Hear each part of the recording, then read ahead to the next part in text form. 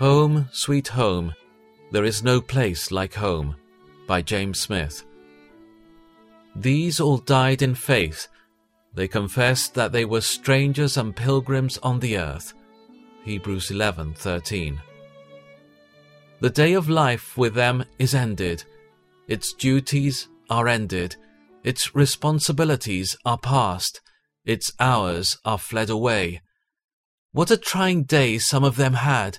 How stormy, how sultry, how often overcast, how gloomy! But it is now past, and past forever. The toils of the wilderness are over. They had much to afflict and pain them. A difficult and dangerous journey, a long wearisome march, many a heavy cross to carry, many a stubborn foe to face, many a painful doubt, numerous gloomy fears. But now the wilderness is all behind them. The afflictions of the pilgrimage are terminated. Those sufferings were sharp, and some of them continued long. Many of them were endured in secret, without sympathy and without relief. They were soul sorrows, agony of mind, as well as sharp pains of body. But however multiplied, however severe, however protracted those sorrows, they are past and gone, never, never to return. The sweetest repose is now enjoyed.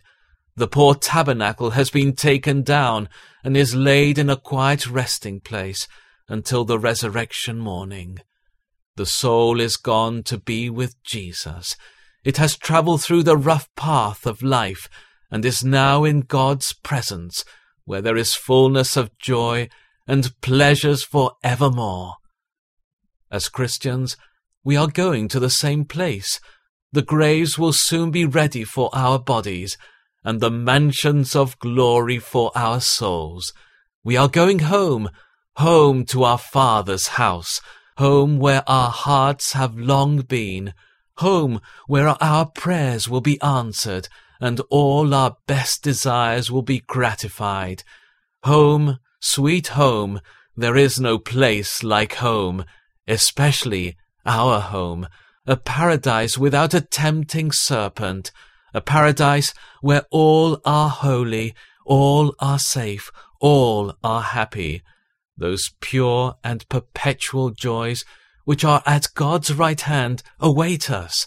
We taste them now and are delighted with a sip, but there we shall soon drink full draughts of eternal glory, eternal joy, and eternal blessedness.